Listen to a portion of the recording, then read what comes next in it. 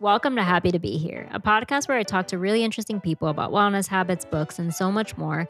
All things that can hopefully help you be nicer to yourself in whatever stage of life you're in.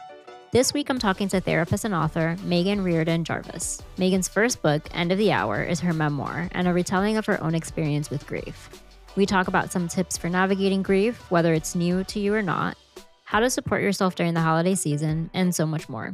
My hope is our convo will be a warm hug, whether you're grieving or supporting someone who is. I'm Vivian. This is Happy to Be Here, and here's my conversation with Meghan. I'm really excited to be on this episode of Happy to Be Here with Meghan Riordan Jarvis, who is actually a friend, also soon to be author of her new book, End of the Hour, a therapist memoir. I love the cover. I think it's so vivid and it depicts so perfectly, I think, the journey that people will go through in this conversation as they're reading. And I think that you bring so much intel into what, and life experience into what living with grief looks like. So I'm excited to introduce people to you, to your book, and to your journey. Thank you so much. Thank you for having me. It's so nice to get to make a work hour out of seeing I know, each right? other. Yeah. It's perfect. It's always a perfect update, like to have like a little coffee date also that we share with a bunch of people. I know, right? Mine's is right next to me. Well, I want to start off literally with the book. Just tell me about the inspiration behind writing it and then the process of writing it and going back to those places of like your own heart and grief. Yeah, so I always start out sort of by saying that I wasn't a person who ever imagined that I would write a book. There are a lot of authors that I know that are like, oh, I knew when I was in fourth grade, I wanted to be an author. My writing really comes from the experience of having traumatic grief, like having been traumatized by my loss. And so the writing process was just like the grieving process for me.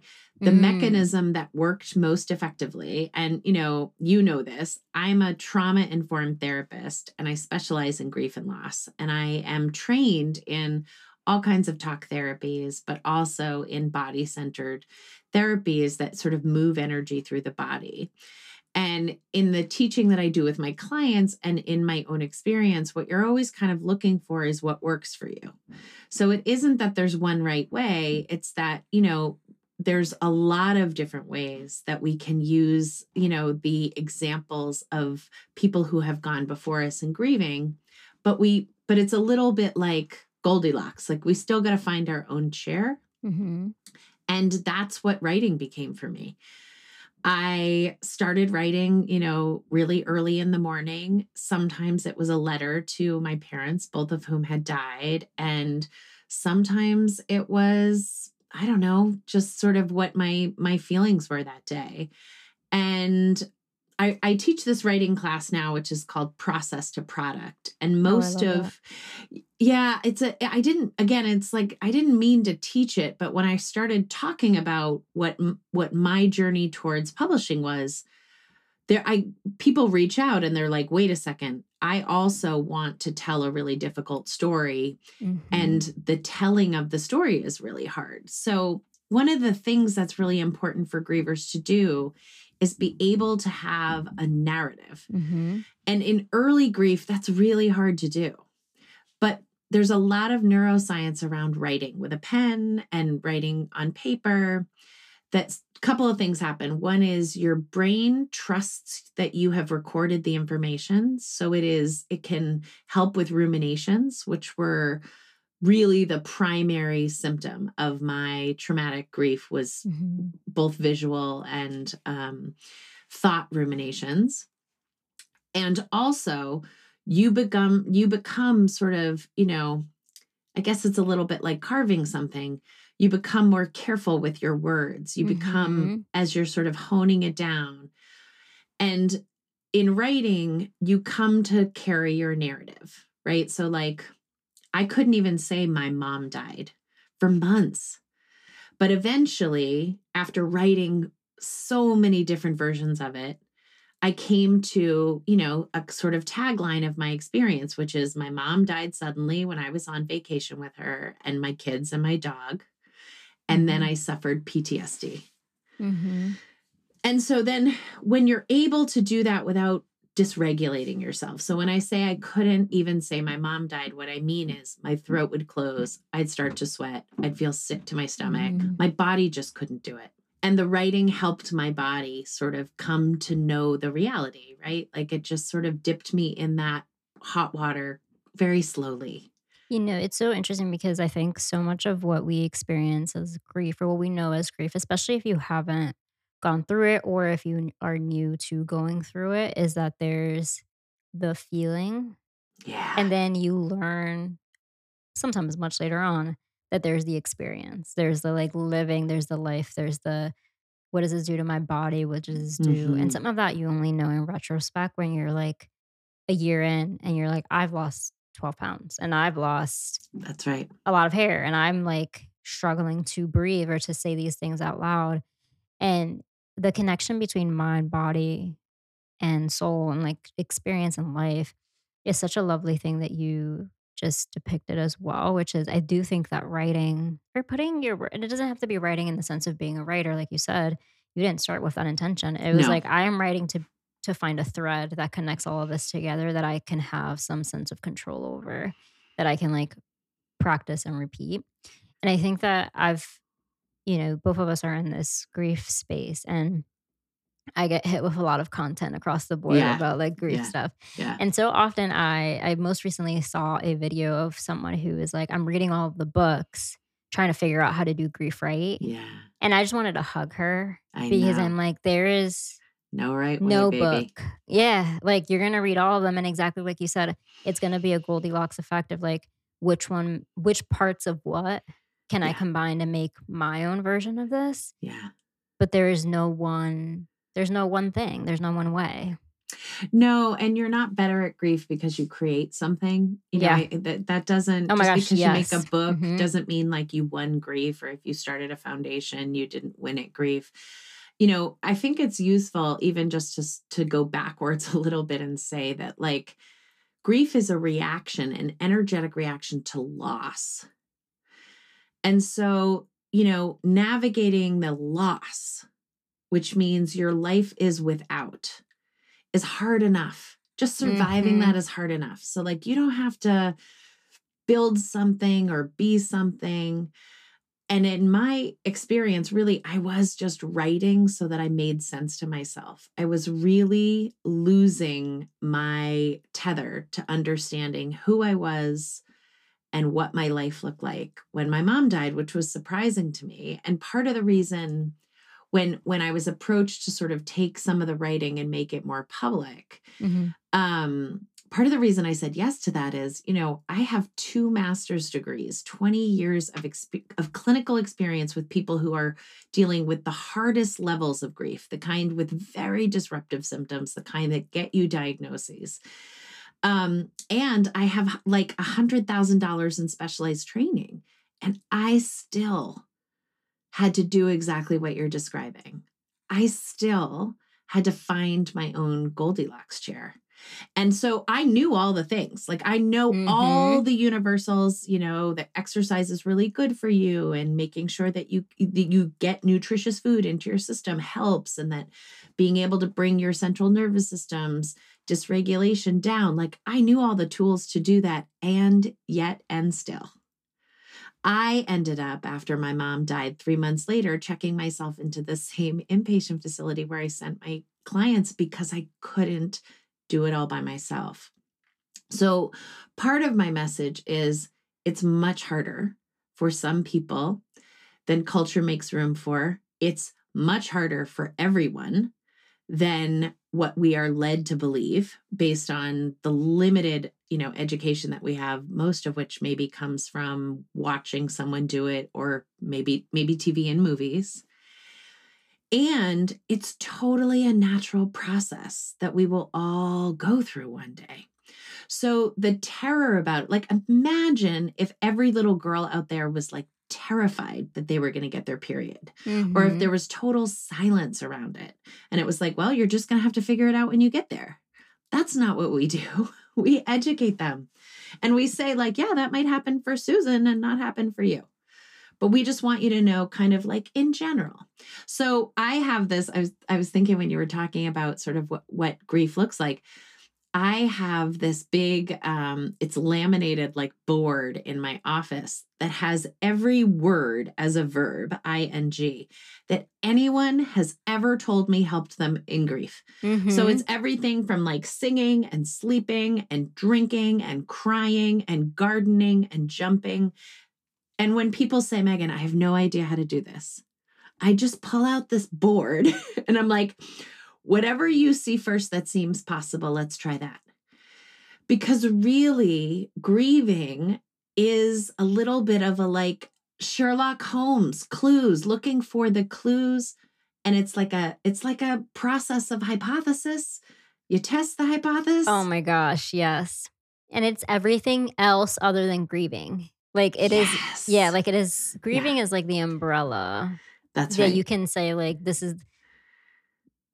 is caused by the loss, and therefore by definition I am in grief and I am grieving. Yeah, But that's right. grieving is gardening, it's writing, it's like so like you're so right. Yeah. I mean, I've been thinking about it a lot because the world is a really dark, hard place right now. And it's hard to know how to show up in conversation for others because not in an ostrich way, but I notice, like if you think of sort of like a 5 as being neutral energy, 10, you're having a panic attack, 0, you're asleep. Just waking up in the world, I'm kind of at a 6 or a 7, and I get unwell kind of at a 7 or an 8. So it's really important for me to keep my central nervous system. And when I say my central nervous system, I mean that mind-body connection. So my brain and my spine, the message system, I need that to be as calm as possible, or I'll have PTSD symptoms recur. So I'll start to have some of the thoughts that it was my fault that my mother died. I'll start to see the images. So caring for my mental health in a politically explosive climate right now is really hard because I want to show up for the people that I love, right? So what ends up happening is I'm looking at what is my grieving practice. And so when we say grieving, most people think of like, oh, well, crying. But actually, my grieving practice has to be laughing. Because in order to cry, I have to make sure that my system also has joy inside it, or we're not going to get to the average we need. Right? So like I am actively every day, and I'm lucky right now because we have good weather where I am in DC, like walking outside to see the beautiful red tree that is dropping its leaves outside the local school. Last night was my husband's birthday. We went to a concert that was it's called Choir. It's like these 2 comedians who are, I think they're brothers, and they break you into a choir in the audience. And we sang Fleetwood Mac songs last night, and it was hysterical, and we were terrible, and we laughed. But I felt that, so to me, that's grief work, right? Which is like, if I'm going to let myself tip to the left into sadness, I better be sure that I balance that out with joy and ridiculous. Because can you walk through that a little bit more for people who maybe have never heard? Even the way that you describe it is very new to me, right? Like it's something that maybe I naturally do, but that I don't intentionally package. Yeah. So that's so you may instinctively do this, but what I always love is like, oh, look at that. We have neuroscience and data to talk about what we instinctively do. So this is the clinical part, and my memoir is not stuffed with this science, right? I try to talk about this very simply, but there are 2 different parts of the brain. The brain has a sympathetic nervous system, which is the fight and flight response. And that's your activated response. And so for people who run a little anxious, what that means is their sympathetic nervous system is a little overactive. And that's on the right side of the brain. The left side of the brain is the parasympathetic nervous system that we think of as rest and digest.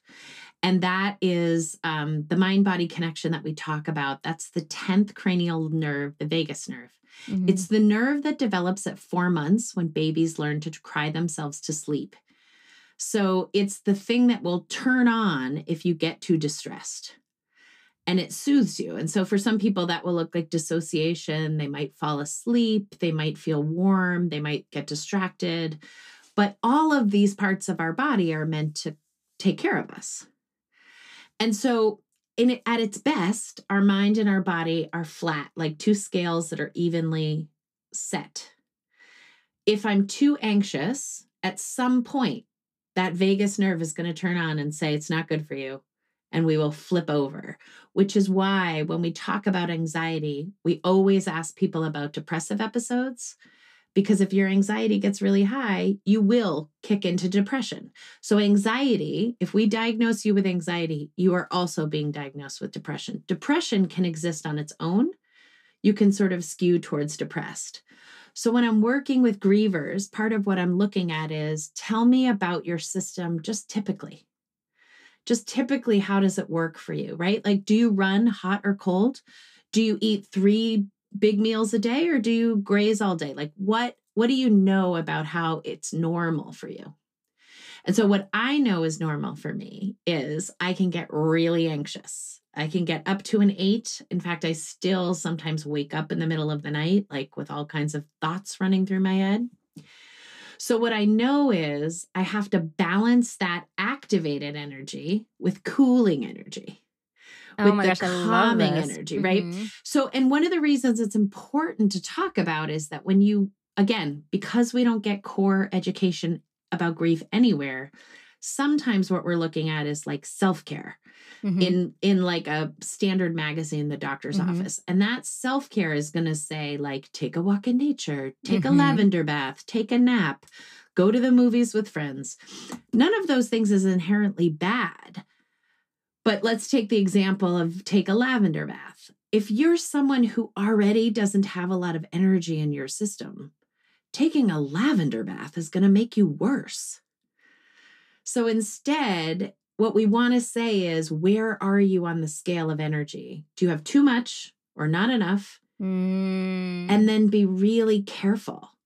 And so what I'll tell you is I run a lot of energy. I have multiple motors. I do a lot of things. And so my practice of getting that energy to sort of calm down, cool off, and get out of here, get out of my body is pretty diverse and pretty intentional. And what I love when I'm on panels as a therapist, people always say like, have you been, what training do you have to not take your work home with you? And this isn't fair, but it's true. Young therapists always say like, oh yes, we've been trained. And I say, what training did you have? I never was trained in that. What I had was like, I'd work for 3 weeks, get sick because I had too much of my client's energy in me, need to sleep for 4 days. And then I could kind of come back, but I'm almost 50 now and my body doesn't bounce back that well. And I have 3 kids, a husband, a dog, and multiple businesses. So I can't let that much in. And so I'm pretty vigilant. Like if I get activated, if I can feel myself up to a 6 or a 7, I attend to a 6 and a 7 right away. Yeah. It's so interesting. So I do this thing on my Instagram stories regularly where I'm asking people like, where are you? 1 to 5, 6 to 10. And it's like, again, like one of those things that I just said, like, I may not have had a name for that, but I think it's the same concept, right? And it's just Absolutely. like, once you figure out where you are, you can tend to that version of you. And that version of you may not respond well, exactly like you're saying. That's And I right. also think that there's new things that you discover as you live, right? As you live, as you grieve, as you are. I started going to acupuncture last December, Oh, and love it acupuncture. is I didn't realize exactly what you were saying, which is like I run real hot sometimes and I Yeah. can be really zingy in my head and a lot happening all at the same time. And even when I was meditating, when I was taking my walks, all that stuff, there's still so much stimulus around Yeah. me that like Yeah. I'm receiving that. Yeah. At acupuncture for like an hour or whatever, however long it is, I'm just laying there and like there's Yeah. so much that's happening within my body that it allows that I don't have to do, Yeah. that it does alone. That's right. And that for me was like mind blowing Yeah. because it was this moment of deep awareness of everything else I am doing. Like I am actively exerting energy to do. And what I need is the exact opposite. I need to not exert any energy. And so I think that having those moments only come exactly what we were talking about before. It only comes with living. Like you learn from your mistakes and you learn from your, okay, this worked in that situation, but it's not necessarily working right now. And I feel a little bit too zingy and hot for this one thing. And I think that that is why I love books like yours and grief books that are more from like the personal perspective. Like they're amazing books and amazing conversations you can listen to that will unpack the anatomy of grief. Like the anatomy of grief being one of those books. Yeah, Like that's right. it's such That's a right. really great It book. is. That's right. But I think that it's also really wonderful to hear from people's experience. And I think what you were saying as well about the fact that you have all of this education, you have the credentials, you have the experience of sitting across from someone else who is experiencing the same thing. And yet you still needed to have your own journey with grief. Yeah, and what I ended up doing was writing all of the painful experiences. My memoir depicts sort of three major events. One is a childhood death that happens when I'm 9 that really goes it goes unremarked in my family. We never talk about it. And that probably is how we thought we were meant to take care of children in that time period. And then my dad dies of cancer. And then shortly thereafter, my mom dies of, actually, we don't really know what a short illness. And when I was writing my book, there were 100,000 stories, right? Because it's your life. What I really wanted to pull out was my personal example of the stories that I heard from my clients. So there's a lot of Easter eggs in there, right? There are a lot of details where it's like, how many times have I heard someone telling me that they basically wanted to get divorced because they couldn't bear their partner? So I put all the fights with my husband in there, who, my husband is the best, but Grief is its right. own pressure There's a cooker. lot of anger. Mhm. There's a lot of reactive anger because that right side of your brain is, trying to protect you. I heard so many stories of sort of like both the rushing to the medical care, having to Mhm. learn how to support someone with medical care, and then also the undoing, sending the bed back, Yes. getting rid of the pills. So I put both of those in the book. So it's a little bit a love letter to like my parents, my family, my Mhm. experience, but very much the stories that I had heard over and over and over again, because I think primarily what we want is validation. We want 100%. a core and when I came out of treatment, I read like 188 books on grief and loss. When my mom died, I read. When my dad died, I couldn't read. And I would throw books across the room. I felt totally personally betrayed. I expect people to throw my book across the room because we're so vulnerable when we're reading these books. But it's also why it's so important to write them. It's so important. And at the crux of why I wrote this book is that my grief is very quickly an illness, whereas most grief actually isn't. But we have, including clinicians, nobody has any idea how to tell the difference. And so what I really wanted to show people reading it is, what does it look and feel like when your mind sort of corrupts and your body starts to get ill? What does it look like? Mhm. And if you feel like you relate to that, maybe we should go talk to someone about it. Mhm. There's plenty of grief that I think is unbearably hard, but is not going to require medication or a doctor. It's going to require support and love and care and time. And you'll, have to be, as we were describing, the like sort of scientists. You're going to have to hypothesize about what would be helpful. When you're talking about acupuncture, I was sort of smiling because I had a client who was like, my sister-in-law did acupuncture after her dad died. I'm going to go. She had like the worst panic attack of her life Mhm. in the room. And it's like, okay, that's great data. Let's not do that stuff. Yeah. Let's do things that are outside in Mhm. wide open spaces. Let's do that instead. But you do have to have like a little bit of a curious and forgiving and compassionate mind. And there's so little of that in grief and loss. There's so little of it in bereavement.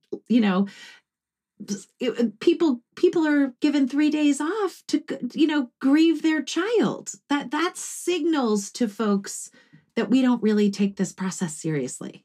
There's an expectation that everything you try will be the right thing, and that Right. therefore there's no room for it not being the right thing. Right. And that if it doesn't quote unquote work, you're wrong. That's It's not the right. thing. You're failing. You're failing at Yeah. grief because, right. So if Vivian says that she did acupuncture and that helped her, acupuncture must therefore be a good thing for grief. And, this is going to sound nuts, but it's what I say a lot. I think grief is a little bit more like sex, which is like absolutely have all the conversations with everyone you know about sex in as much detail as possible. Because that is going to open up your imagination Yeah. in a way Your that curiosity will, is going to go. all of it. Uh-huh. Do that as much as possible. And then you're still going to have to figure out what works for you Yep. with the people that you're having sex with. And it is going to be completely different Yes. the first time from the 20th time. Right. So I hesitate to say it because people are like, grief is like sex, but it is. It's unbelievably personal. It's really intimate. You Mhm. can go from feeling deeply connected and deeply seen and deeply heard to kind of in danger Mhm. in the span of a second. You can get dysregulated really quickly. Mhm. But what I am always saying to grievers, and I have this model that I have built, which is called the M.E.N.T.O.R method, which is just like, look, there are 6 main categories that the grief world tells us need to kind of be attended to. Let's let you go figure out this one. Let's go figure out this one. Let's go. And then you're going to build your little buffet of what works for you. And then you know what? The next death that you experience or the next tremendous loss, because we grieve any loss. It doesn't have to be a death. The next time you're grieving, what you'll feel is the belief that you can create the process. And you'll probably go back to some of the things that helped you before, but they may not work this time around. What are those 6 things or those 6 buckets for people who maybe don't know? So the M.E.N.T.O.R method, as I've described it, one of the very first one is mindfulness. So it is beginning with that mind-body connection, because you can't really have wisdom, develop any wisdom, if you're not inside your system saying, where is the energy? How does it need to be attended to? And so what we do with that is we say, look, that doesn't mean sitting cross-legged. And there's a million ways to enhance your connection to your body. For some people, going to a yoga class brings them right inside their body. For other people, a yoga class creates panic. So the first section that we talk about is really, really diverse. And we say, go forth and figure it out. The second one, E, is energy. So understanding what we were talking about. Are you in high energy? Mhm. And the reason that's really important, I should have said this a minute ago, and I do talk about this in my memoir, is that fight and flight, if we're able to get out of our state of distress with fight and flight, like that's great. If we end up in freeze is where trauma happens. Freeze is where it like tattoos in the hard stuff, and where we maybe start to feel like, oh, this is who I am, instead of this is what happened to me. So with grief, there isn't really anything to fight. And there isn't really, with a death, there isn't really anywhere to flee to. Then maybe people do those things for a second. They run away, or they say, shut up, you're lying to me. But very quickly we are in like this stunned realization of this is the world now. And we need support in that space. So in the E is understanding where your energy is. Are you in fight and flight? Are you in freeze? And then how are we going to support you? And so then N is about nourishing. And some of that is food, but nourishing more like what helps move that energy to balance you. So for me, music is really powerful, but for you, it might be hiking. Or for you, it might be spending time with friends. And then T is translate. Start writing it down, using your words. Building your own little grief dictionary.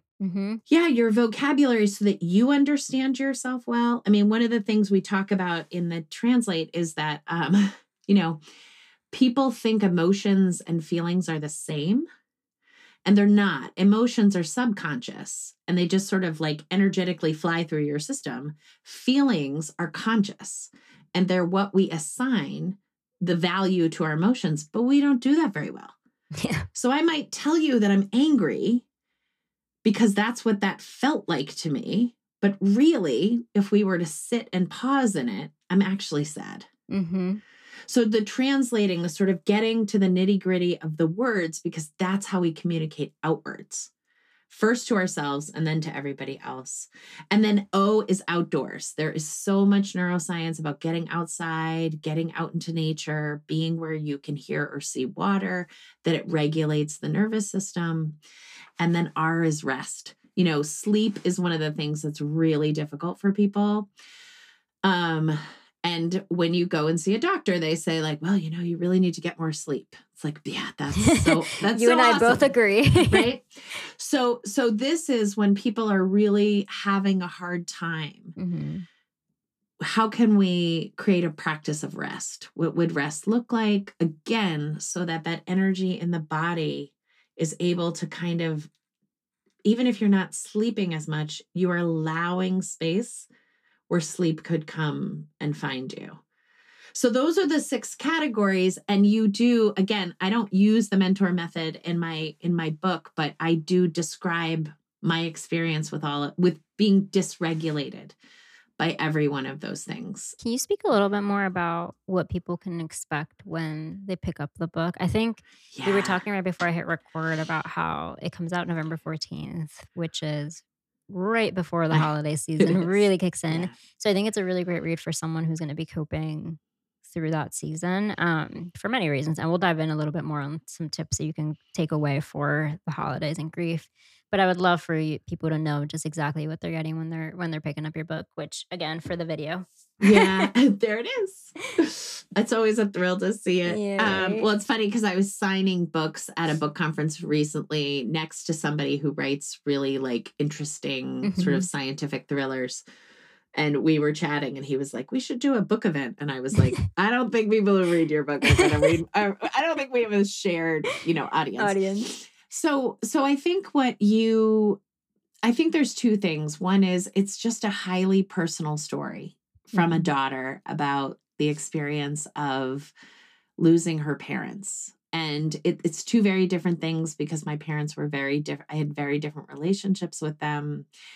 I think it's a really female story because there's a lot of, I talk a lot about the codependence that exists, the caretaking that I do, and how that has been sort of stitched into my system and how I have to unwind that actually caretaking for people when you need to keep your care for yourself is not actually caretaking. It's something else.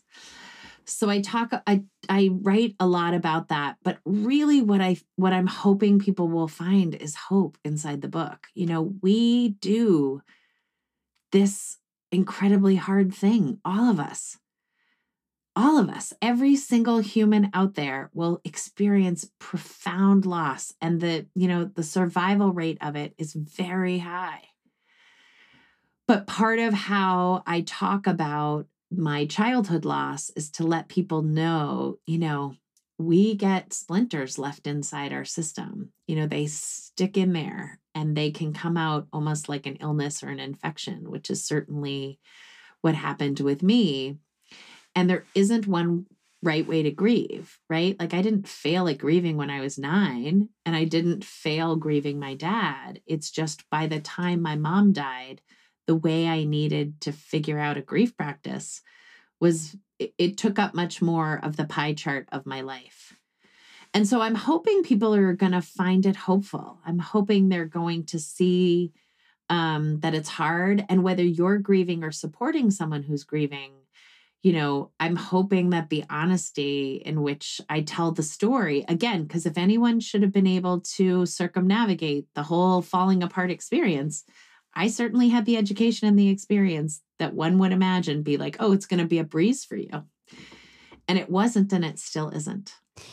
I hope anyone who picks it up knows that, or anyone listening knows that it isn't a book for the beginning of grief. It isn't a book 5 years into grief. It is a book for any point you are in the grief process. I lost my mom 20 years ago.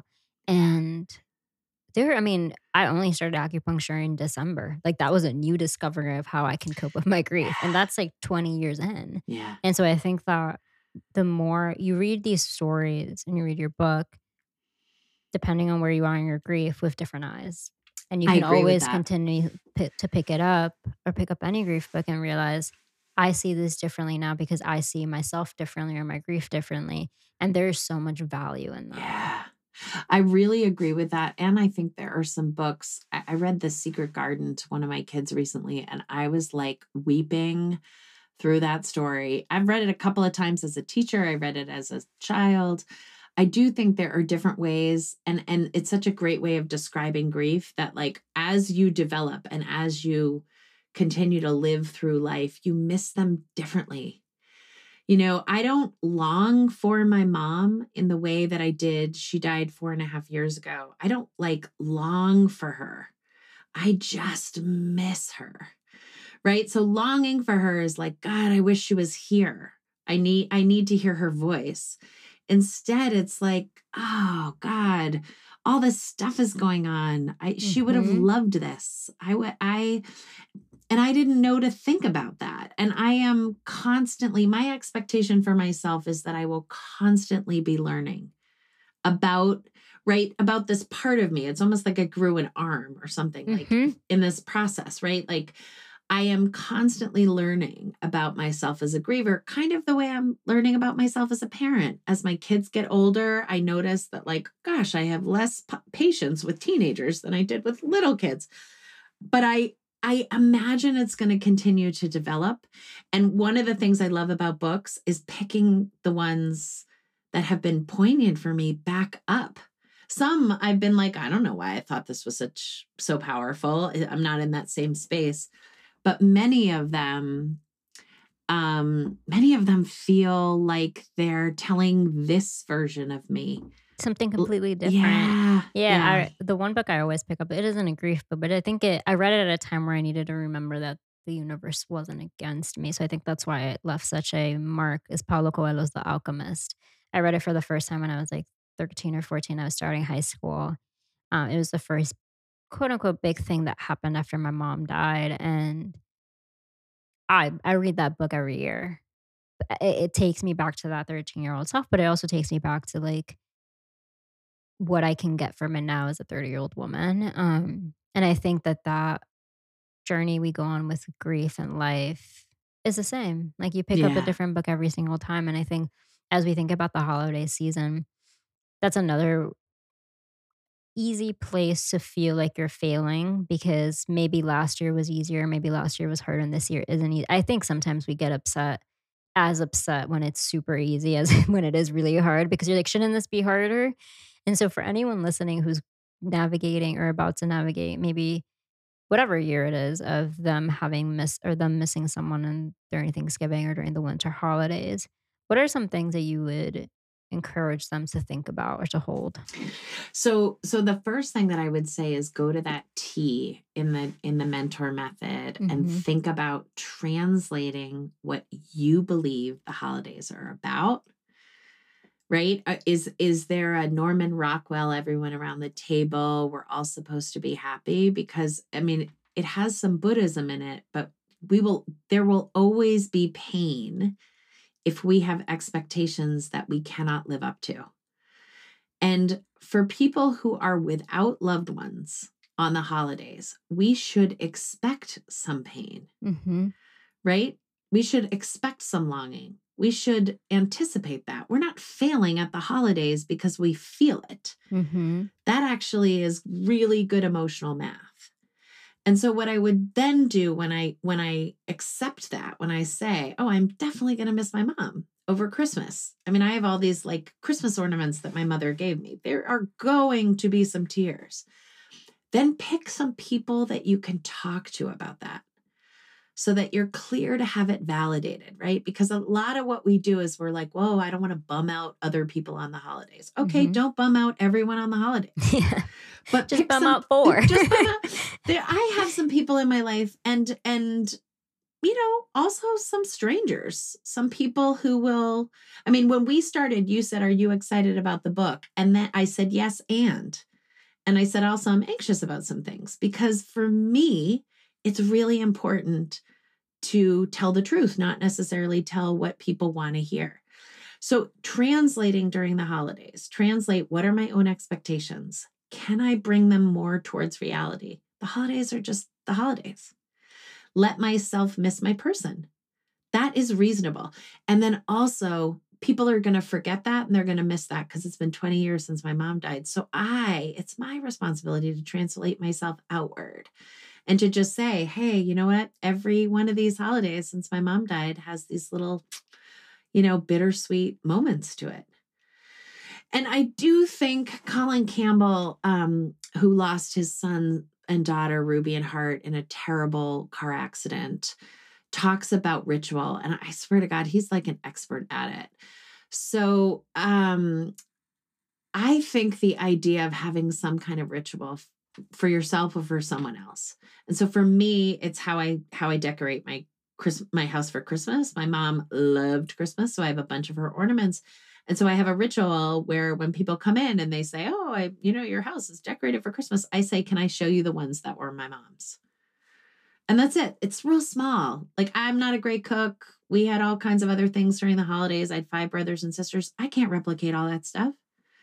But I have a very small, like, let me show you these angels. I love showing people the angels because I don't actually really love them. They're not really like my favorite thing, but my mother loved them. She gifted them to me. I put them out every year. And that's what I say. These were my mother gave me these. She really loved them. They're from Germany. She loved to collect things. So having a little ritual to create a little bit of space. And then the last thing that I would say is we grieve every day. And so set a clock and maybe even do it in the evening because our bodies naturally get a little anxious in the evening when the sun goes down, just biologically. So let's say at 6:00, you're going to set the clock for 7 minutes and just actively grieve for 7 minutes. You can write it down in a journal. And then I think what sometimes happens is you give yourself permission to not maybe even just push off the pain when you feel it all over the day and say, well, I do this all the time. I'll do it at 6:00.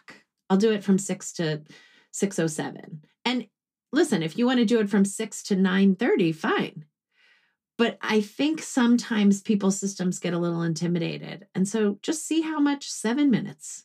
Do you need more time than that? And it's everything it's such a full circle moment and a way to bring back the conversation as we start to wrap it up. But it's like everything you've talked about, right? I do that too. I set time aside on the calendar because I think it just makes it easier. It also sets the expectation of I know that I am going to be griefy. Therefore, I'm gonna let myself be griefy. I'm gonna write it in like I'm writing dinner. And it goes back to what you were saying, all those verbs. Like, what does grief look like tonight, right? Is it setting up the Christmas tree in a specific way because it reminds you of someone? Is it doing whatever it needs to be? Giving yourself that sense of permission feels weird. I don't think it ever stops feeling weird, but I do think that it It gets a does. lot easier to do when you realize that by doing that, you stop setting the expectation so high. And then you also realize, like, what this is my like silver lining take on the holidays. At least I know some of the key days, like in Yes. in the winter. Yes, you come to know. Right, Yeah. that's exactly you come to, Hmm. my mother's birthday is also right around Thanksgiving. There are other sort of religious traditional days that she used to celebrate. I'll say this because I also so in the world of pain management or in asthma or in recovery, one of the things that you do in those worlds is you have a graph. You count. I also think it could be useful for people heading into days that have it might not be just that you're grieving that your grandmother died. You might be grieving that you didn't get a promotion or that you didn't get a proposal or that you're not in the house that you want to be living in or that your body has some pain. I think sometimes literally allowing yourself to count how many times you have that thought or feeling. So I have my mom's initials tattooed on my on my wrist and I will kiss her my wrist when I think about her. And then I'll count it. I have ways of doing that. I have a little dish of beads. And sometimes I'll say to my husband, like, God, I thought about her 42 times today. Mm. And maybe that's all I say about it. But it's a way of really deeply validating, not that I'm doing something wrong, just that it exists, that the grief exists.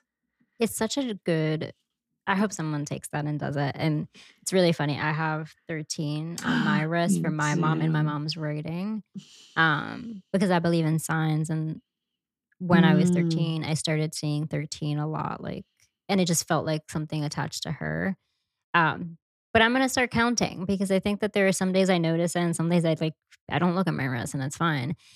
But I think that that's, like, another way to translate your grief out to yourself and to someone else just to realize, "Oh, that's why I'm maybe in a mood that I'm in right now." And it's a simple way. Like my best friend and my sister are also part of my like support network. And so sometimes I'll just text them, like it's a grief day or it's a griefy day. Yeah. And then one of them might text back how many times? Because they'll know that Mm. like I probably, and 34 times, like that maybe doesn't even mean anything inherently to them, but I'm just to let you, like I thought of her, I missed her Mhm. 34 times today. I love the permission slip that you're also allowing, and you've mentioned this a couple of times in our conversation, that other people don't actually have to know how to respond to anything to Yeah. hold it. No. They can hold the ball and still not know how to throw it, Yeah. and that's an okay thing for you to allow as well as, like, the griever. And anytime you do your grief out loud, you are helping those people learn. I have a clinical book that's coming out next year. And, it's like, hey, here's why you have brain fog. And like, here's an example of a client I worked with who had brain fog. And then it's like, here are some suggestions for you as the griever. Here are some suggestions for you as the supporter. I love that. Because not only are you growing into grief, the people around you are trying to grow into understanding how to show up for you and probably their own grief too. And it's hard. So being able to just say 34 times today, you thought it was a Tuesday, but I'm telling you, it was a heavy, heavy day. Mhm. And maybe all you end up saying about it is like, do you know why? Was there Mhm. something? It's like, oh, well, I watched her favorite movie. Like, oh, it's hard. It takes a while too. I think that that's something my boyfriend over the years has truly learned how to be more comfortable around the Yeah. mentions of my mom and my grandma. And I think this probably happened a few years ago now, but I think the day that him and I both realized that that was something that he had grown more comfortable with it's probably the holiday season or something. And I said something or I did something that annoyed him in a funny way, and he looked up at, like, the ceiling in the heavens, and he's like, "Look at what you guys left me with here." And I just Oh, started cracking up, that's so and he beautiful. started cracking up, and I was like, "Oh, okay." Like, We're that's in it. there's nothing yeah, there's nothing there that needs to he didn't have to make me feel better about whatever, or I didn't have to, like it was just a funny moment that if my mom would have been across the counter from us, he would have said the same exact Yeah. thing. And there's something Yeah. really lovely about that, about a moment where it just feels so normal Yeah. that you're not expecting anything one way or the other. And that ability to just be with someone Mhm. while they have their feelings and not have to shift or change or pathologize or fix goes a really long way across your whole life. I mean, I will Yeah. tell you, as the mother of 3 teenagers, when they come home and they say, like, somebody texted somebody a picture about something that hurt my feelings. And listen, I didn't have any texting going on when I was a teenager. I have nothing I can offer, really Mhm. genuinely, except to say, that sounds like that was awful. God, that sounds like that was awful. Do you want to sit? Should we take a walk? Do you want to be alone? Do you want me to come? But, the reality is there are a lot of things in life that are hard that we have to be able to bear our people going, through. And again, what I really want my book to do is convey to people that there is hope that you will be able to do and go through this very natural process. But I do think you have to infuse confidence, right? That's what the coaching component is. That's what unconditional love is, I think, which is I am Yeah. looking at you as a human and I believe you can do this. I get that you can't believe it right now because you can't see your way past 20 minutes ahead. And that for you, your partner, your mother, or whomever it is who's no longer here makes your life so cloudy. But I'm going to stand over here like a tether to your tent pole and tell you, I can see it. There will be an after, and you will grow into it, and I'll stick around. But it's hard. Megan, that is such a lovely way to end the conversation. End of the hour out November 14th, which is I think will be right when this episode comes out anyway. I could keep talking for hours. It Thank you, is such a lovely Vivian. conversation. This was just such a lovely excuse to see your smile and to talk about our Thank experiences. you. Thank you so much for having me. Of course. Where can people find you on the internet? Yeah, so you can look me up under, it's easiest because Riordan is a weird spelling. It's easiest to look up Grief is My Side Hustle, which is my podcast. Perfect. If you Google that, it'll take you to my website. You can contact me, follow me on Instagram. I have a team of people who answer my emails, but honestly, I read them all. So if you need me, just reach out. Perfect. I'll make sure to include all of that in the show notes as well. Thank you so much, Megan. Thank you. I'm adding all of Megan's links and social handles to our show notes. Her book, End of the Hour, is out this week. On our end, don't forget to rate, review, or share. Happy to be here with a friend if you can. It's how we can continue to grow our community. See you next week.